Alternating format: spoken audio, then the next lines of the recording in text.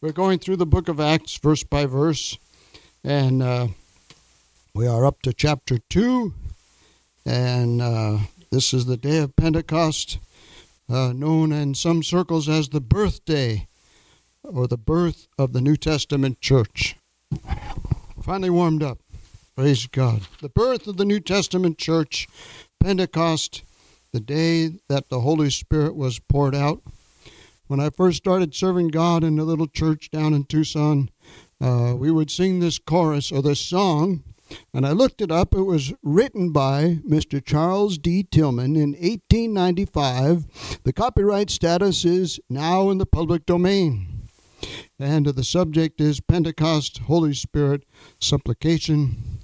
They were in an upper chamber. They were all of one accord, when the Holy Ghost descended, as was promised by the Lord. O Lord, send the power just now. O Lord, send the power just now. O Lord, send the power just now, and baptize everyone. Yet the power from heaven descended with the sound of rushing wind. Tongues of fire came down upon them, as the Lord said he would send. And of course there's the chorus again.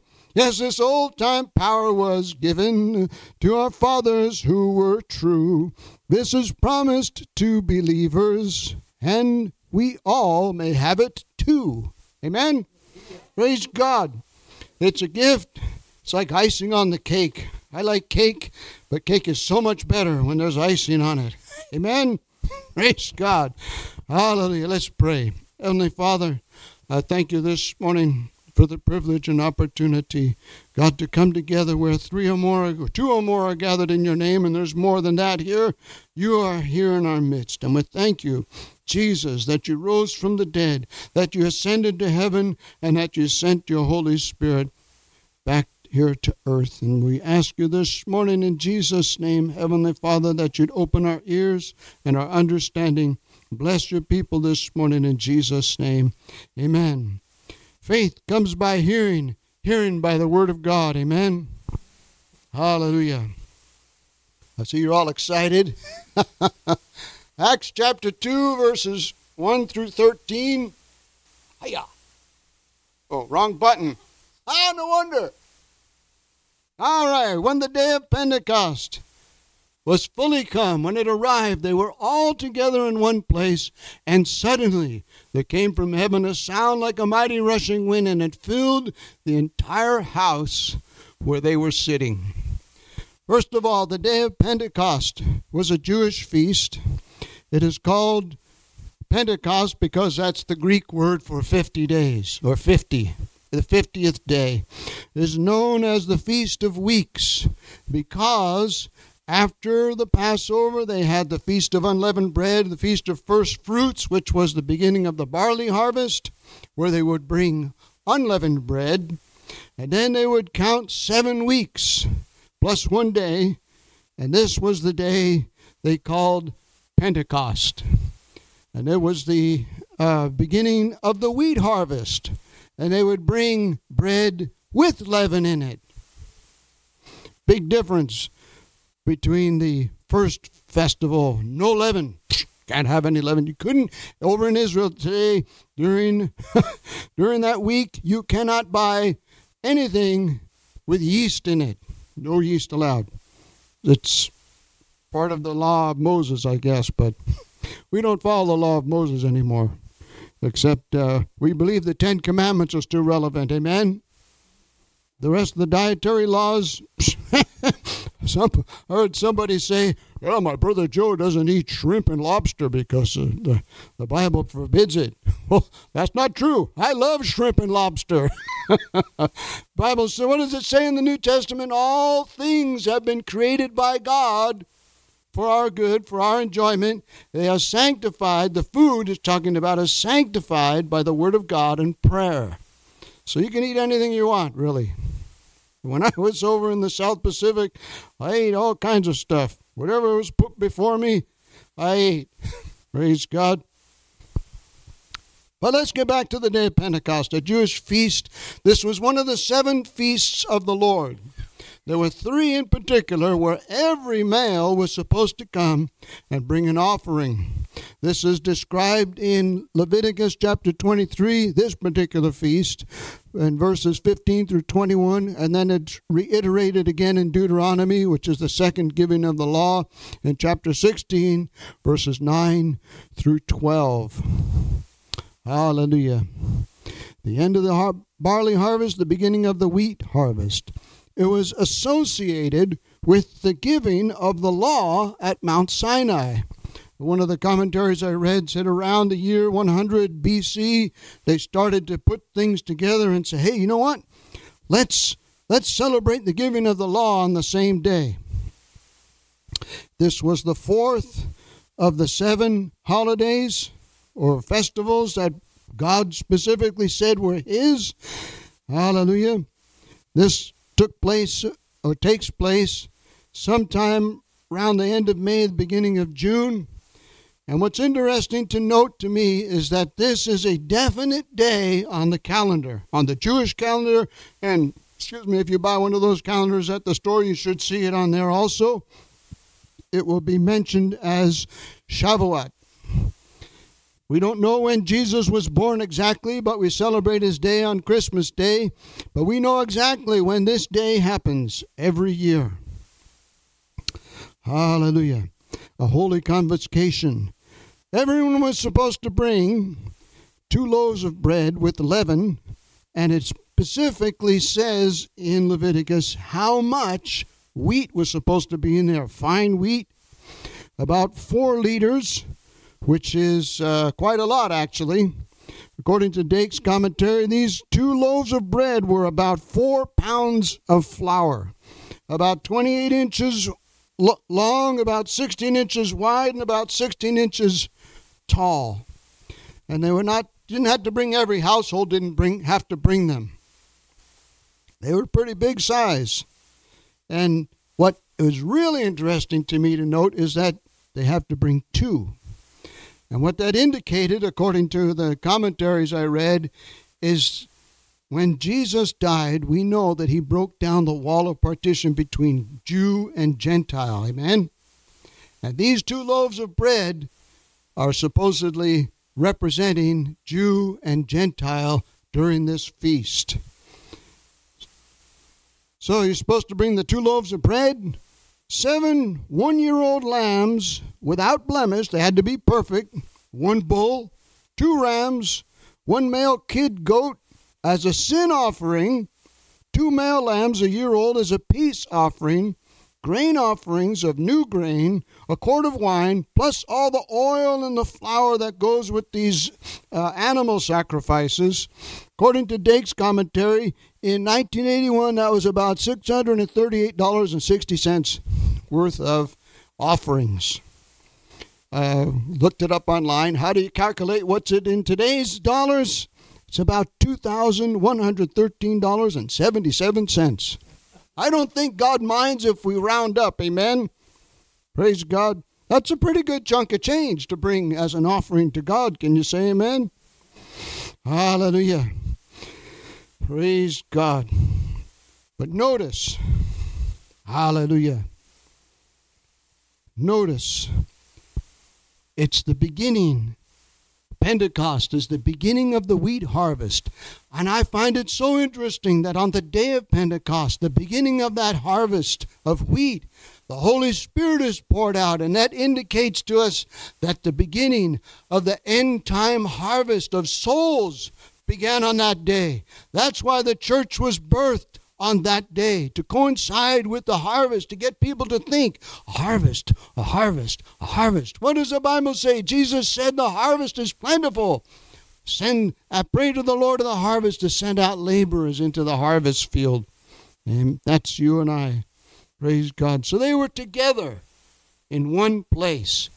It doesn't specify where. Many people believe it was the upper room where Jesus had ate the Last Supper. But we know that in Acts chapter 1, verses 14 and 15, there were about 120 people gathered together, devoting themselves to prayer. They were devoting themselves to prayer. And then it says, suddenly. I was watching a show. This guy was some kind of a comedian. He says, anybody ever watched Jacques Cousteau when you were a kid and his underwater explorations? They're out there in the middle of the ocean doing their exploration, and they're looking for something when suddenly this thing that they were looking for appears. It's like, wow, I mean, the ocean is so vast that they were able to find this thing they were looking for in the vast ocean, but it was suddenly, there came from heaven a sound like a mighty rushing wind, and it filled the entire house where they were sitting. And I believe that it was a sudden thing because, according to Jameson, Fawcett, and Brown's commentary, it inspired awe in the believers who were sitting there in this house. And then they were praying. And see, they were sitting. So you can sit and pray, you can kneel and pray, you can stand and pray. You can stand on your head and pray if you want. It doesn't matter. I heard Chuck Smith one time saying, people remember the details when they're praying and God speaks to them or something like that. And he says, I heard the one fella say, I was under the piano praying. And he remembered vividly where he was when he was praying. These people, the believers, were sitting, praying. They were together. That's the main thing, that they were together and they were praying, devoting themselves to prayer. Hallelujah. And then a noise like a wind came. In John chapter 3, verse 8, Jesus, talking to Nicodemus, tells him, the wind is like the Spirit. The wind equals the Spirit. The Spirit of God is like the wind. It blows wherever it wants. You can't see where it is. You can't see the wind, but you can see the effect of the wind. And it's the same with the Holy Spirit. You can't see the Holy Spirit, but you can see the effect of the Holy Spirit on people's lives. People get convicted. I remember talking to a young man, and he was weeping because he was so upset with himself because of the stuff that he had been doing. It was awful stuff that he had been doing. And he felt so terrible about himself. He was weeping because the Spirit of God had touched his conscience. Amen. Praise God. We need more of that. Amen. A rushing wind. It filled the house where they were sitting. Hallelujah. This was a visitation of the power of God and the Holy Spirit. Not only an audible visitation, but we'll see in the next verses a visible visitation. It was audible and visible. And I like this. The sentence begins with and. So there's more to the story always. There's always more to the story. And here it is again, and. And you'll see further on in the scripture here that writer keeps adding, and this happened, and this happened, and this, and this, and this. There's always more, amen? God is inexhaustible, hallelujah. And their divided tongues as of fire, it doesn't say it was fire, as of fire, appeared to them and rested on each one of them. And they were all filled with the Holy Spirit and began to speak in other tongues as the Spirit gave them utterance. One of the notes I found in my studies was an interesting thing is that when it says Spirit with a capital S, it always means the Holy Spirit, but they don't always use the word holy in front of the Holy Spirit. But when they use the word ghost for the Holy Spirit in the scriptures, it's always preceded by the Holy Ghost. There is only one Holy Ghost. Amen. Praise God. It rested on each of them. Now, what's so interesting about this tongues of fire? Let's go back to the beginning. Exodus chapter 3, verse 2. What happened there? Moses is minding his own business. He's out in the desert tending sheep. He's 80 years old. Out there still tending sheep. Been there for 40 years. Well, I'm just on the job. Nothing happening. God told me to deliver the people of Israel, but here I am tending sheep, and I'm 80 years old already. What's going on? And he sees the burning bush. And wow! The bush is on fire and it's not being consumed. And nothing else is on fire. I'm going to go check it out.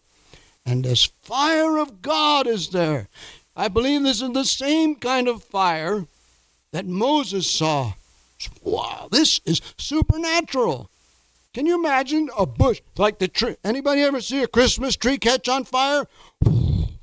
Man, it's full of oil. I mean, this is an artificial one, but very dangerous. Real Christmas trees are very dangerous. Anyway, so Moses sees the fire of God, and God speaks to him, and we know the rest of the story. He goes, he gets the children of Israel out, and we're up to Exodus chapter 19, verse 18. Mount Sinai, it says, is wrapped in smoke because the Lord had descended on it in fire.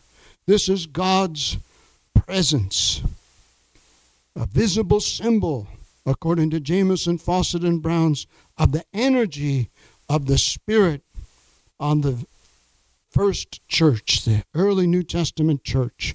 And they didn't call themselves a church. They were believers in Jesus. They were Jewish. They were part of the synagogue. They didn't see any difference on that day anyway. Hallelujah. John chapter 1 verse 33, John the Baptist is preaching, and he talks about Jesus, and he says, this is he who baptizes with the Holy Spirit as a supernatural gift. Hallelujah. And all were filled and began to speak in other tongues. Vine says this is a supernatural gift. Language is not learned. Strong's Concordance explains this as a language specifically not naturally acquired. We can look up 1 Corinthians chapter 14, verse 2. It says, talking about the gift of tongues, when you speak in tongues, you're speaking to God. Utterance means to speak, to say, to declare, to speak forth. You edify in yourself when you speak in tongues. Amen? Praise God. Why? Because you don't know what you're saying, and you have to believe that what you're saying, God knows what you're saying, and God answers prayer. Amen? That's why you pray in tongues. You run out of words. God, I know I need to keep praying, and I don't know what to say, so I'm praying in tongues. But God knows what we're saying when we do that, amen? And it builds your faith. I'm trusting you, God, that you know what I'm saying. Amen. Praise God, because I don't, but I know that God needs me to pray some more, and so I go. Praise God. And then words in English will come back. Oh, okay. Praise God. That's a gift from God. Amen. Isn't that wonderful? We have direct access to God. Direct access to God because of Jesus. Hallelujah. Let's go on.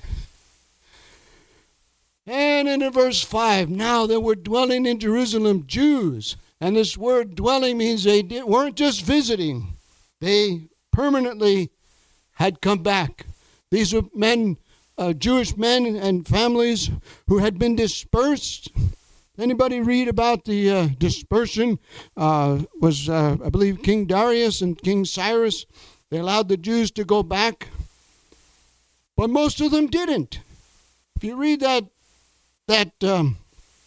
episode in the Bible, they were allowed to go back after the 70 years of captivity, and a bunch of them stayed. They didn't go back. But these men, they did go back.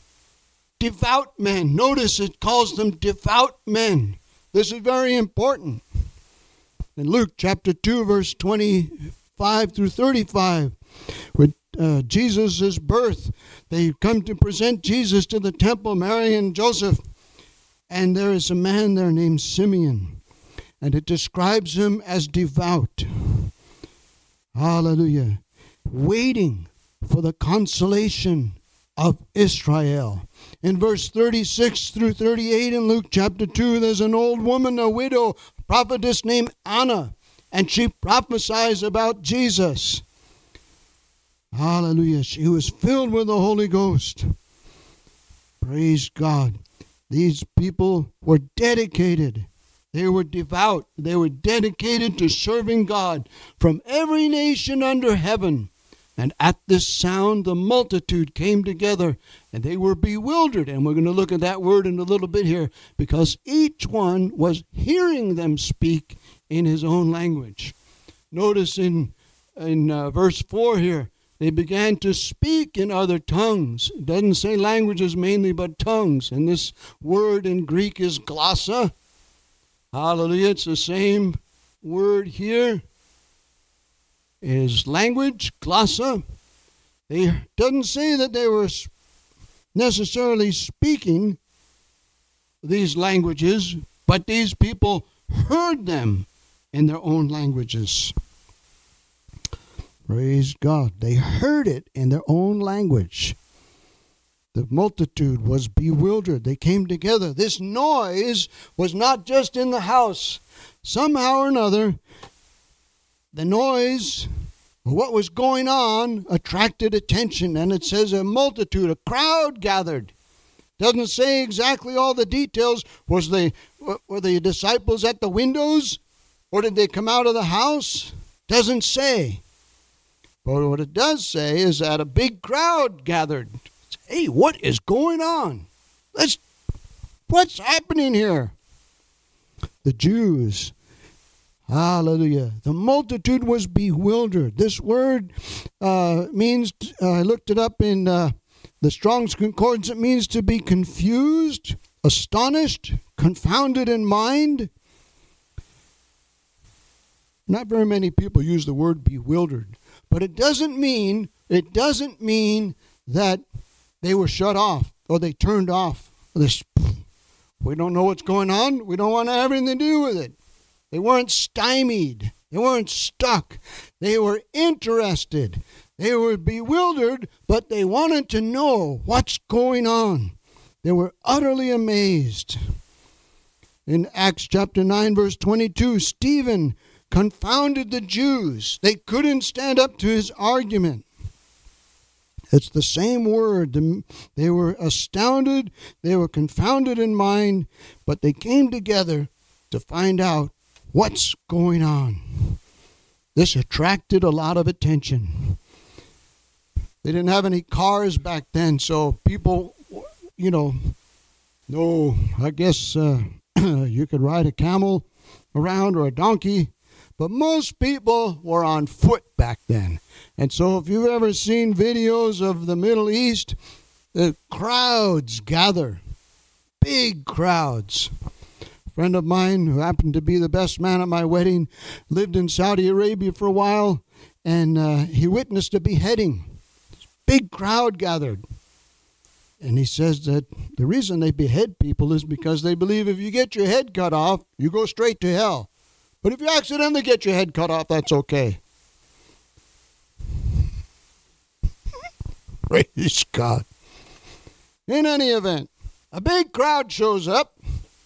And in verse 7 and 8, and there's that word, and, continuing the story, they were amazed and astonished, saying, are not all these who are speaking Galileans?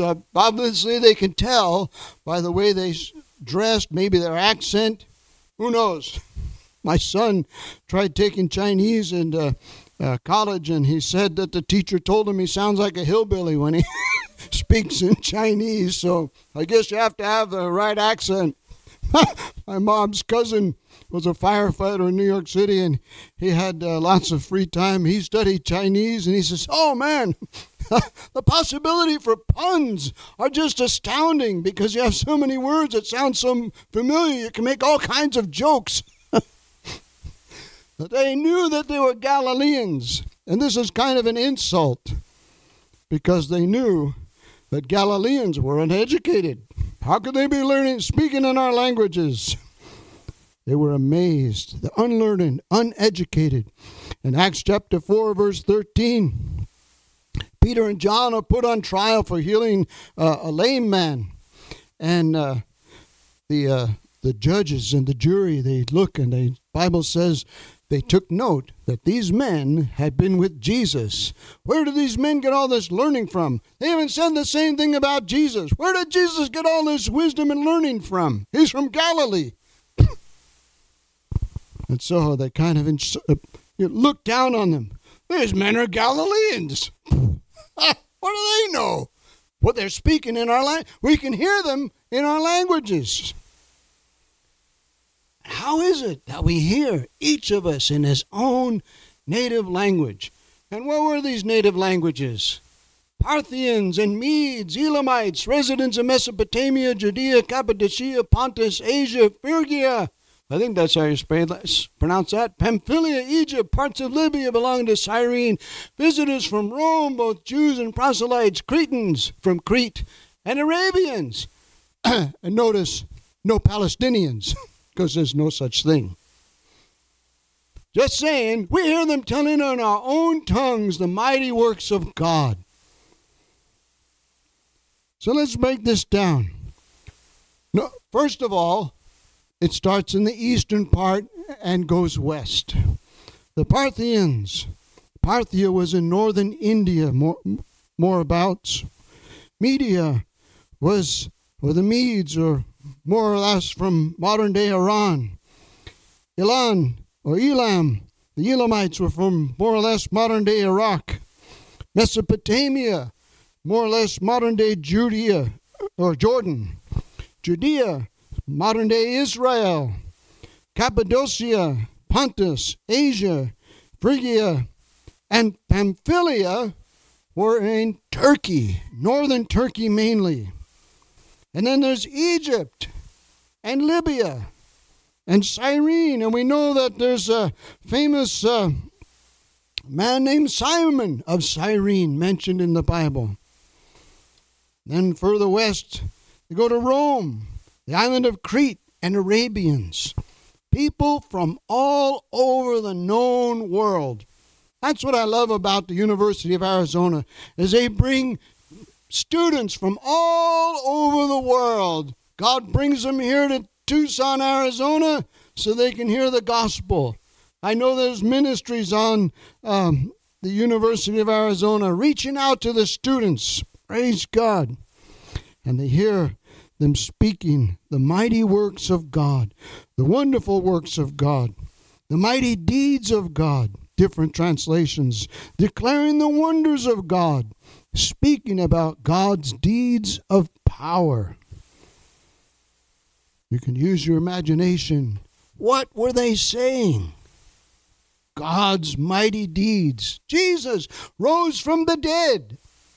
Remember Elisha? He was dead and buried, and his bones were there, and some guys were bringing a dead body out to bury him, and the enemy came and they tossed the dead body on Elisha's bones, and the guy came back to life just from touching Elisha's bones. The mighty deeds of God. He parted the Red Sea, and then he drowned the Egyptian army, so it couldn't have been very low water. Some people were, I heard the argument that, well, yeah, they passed through the Red Sea because it was low tide. Really? Well, if it was that low, how could it possibly drown the whole army of the Egyptians? What else did God do? He sent the 10 plagues on Egypt. He passed over the children of Israel. The mighty deeds of God. Hallelujah. Goes on to say, and we'll end here. They were all amazed and perplexed. That's a word people don't use that often. Perplexed. Hallelujah. In the King James it says they were all amazed and were in doubt. The Amplified Bible says all were beside themselves with amazement and were puzzled and bewildered. In the Reims New Testament, it says, all were astonished and wondered. Apparently, what it's saying is it got their attention. What is going on? What is this all about? What's happening? They all continued in amazement and great perplexity. They were astounded. Vine says that the word amazed means they were in a state of surprise. Wow, what's this? We heard the noise of the wind. Doesn't say that they saw the tongues of fire, but it says that they saw and heard the disciples speaking in unknown tongues. Hello, it got their attention, and they wanted to know more. What does this mean? And Peter said, well, I'm glad you asked that question, because next week Peter explains it. It's good to ask questions, amen? And I don't mean that we should ask questions in an arrogant way, or that we should ask questions in an argumentative way or a belligerent way. It's good to ask questions because that way you get to know stuff when somebody gives you the answer, amen? What does this mean? Oh boy, next week we're going to have an earful of what it means, and it's awesome. Others said, mocking, ha ha ha, oh, they're just drunk. They're filled with new wine. Others, I imagine it doesn't say, but these others were probably not the devout men among them, because they're mocking. Devout men shouldn't mock too much. Maybe we should mock some things, but we shouldn't really be mocking things that we don't know. But if you do understand something, and you know the talking point, so to speak, or you know the argument that can defeat, what does the Bible say? We're supposed to bring down strongholds. We're supposed to bring into captivity every thought that would exalt itself against the knowledge of God. Amen? We're supposed to come against every thought that comes against the knowledge of God. Praise God. It got their attention. They're full of new wine. Dake's commentary says that this new wine is stronger than the regular wine I guess they had. And sweeter, and I guess probably addictive. And so whatever was happening to the disciples made some people think that they were drunk.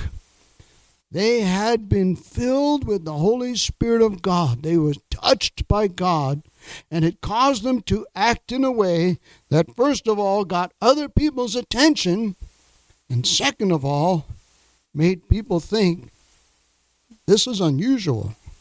And it should be unusual. It shouldn't be business as usual, amen? When we pray to God, it shouldn't be just business as usual. Well, I guess God heard my prayers, oh well. No, we should be expecting God to do something, amen? I know two people that have brain tumors that need a miracle from God. So I'm praying for them. I know another person who is disabled. He had to get a lawyer to fight the Social Security system in order to get his benefits. And he still hasn't got them as far as I know.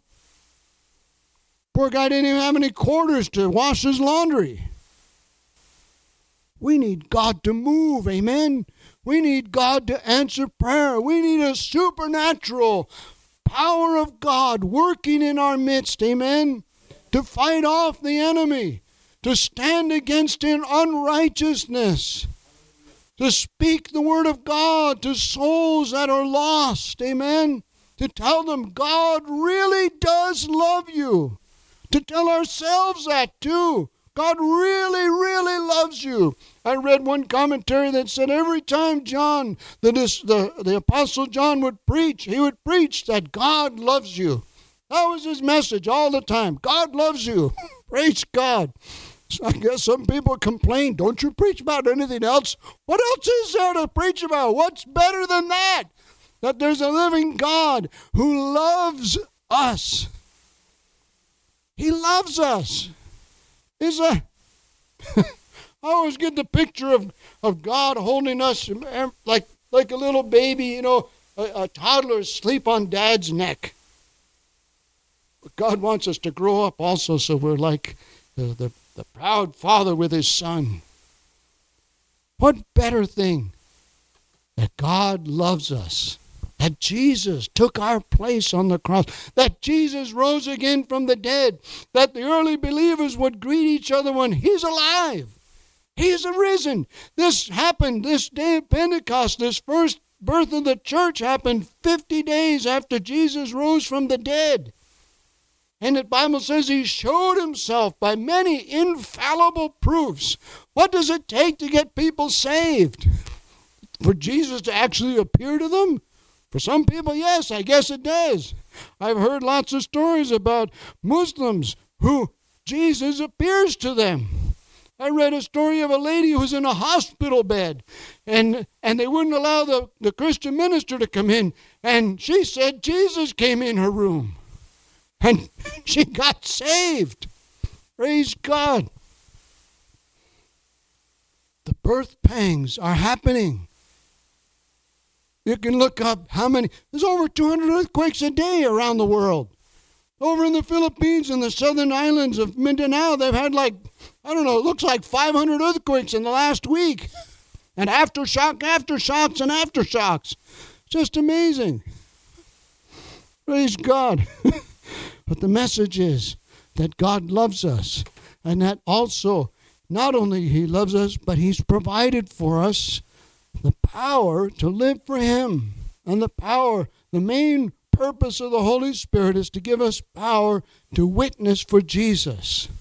Once you start telling somebody about Jesus, you will experience the power of God. You'll feel, maybe not always, but you bring Jesus into the conversation and it changes things. Amen? Praise God. Good news is, it's for every believer. The Holy Spirit of God. Praise God.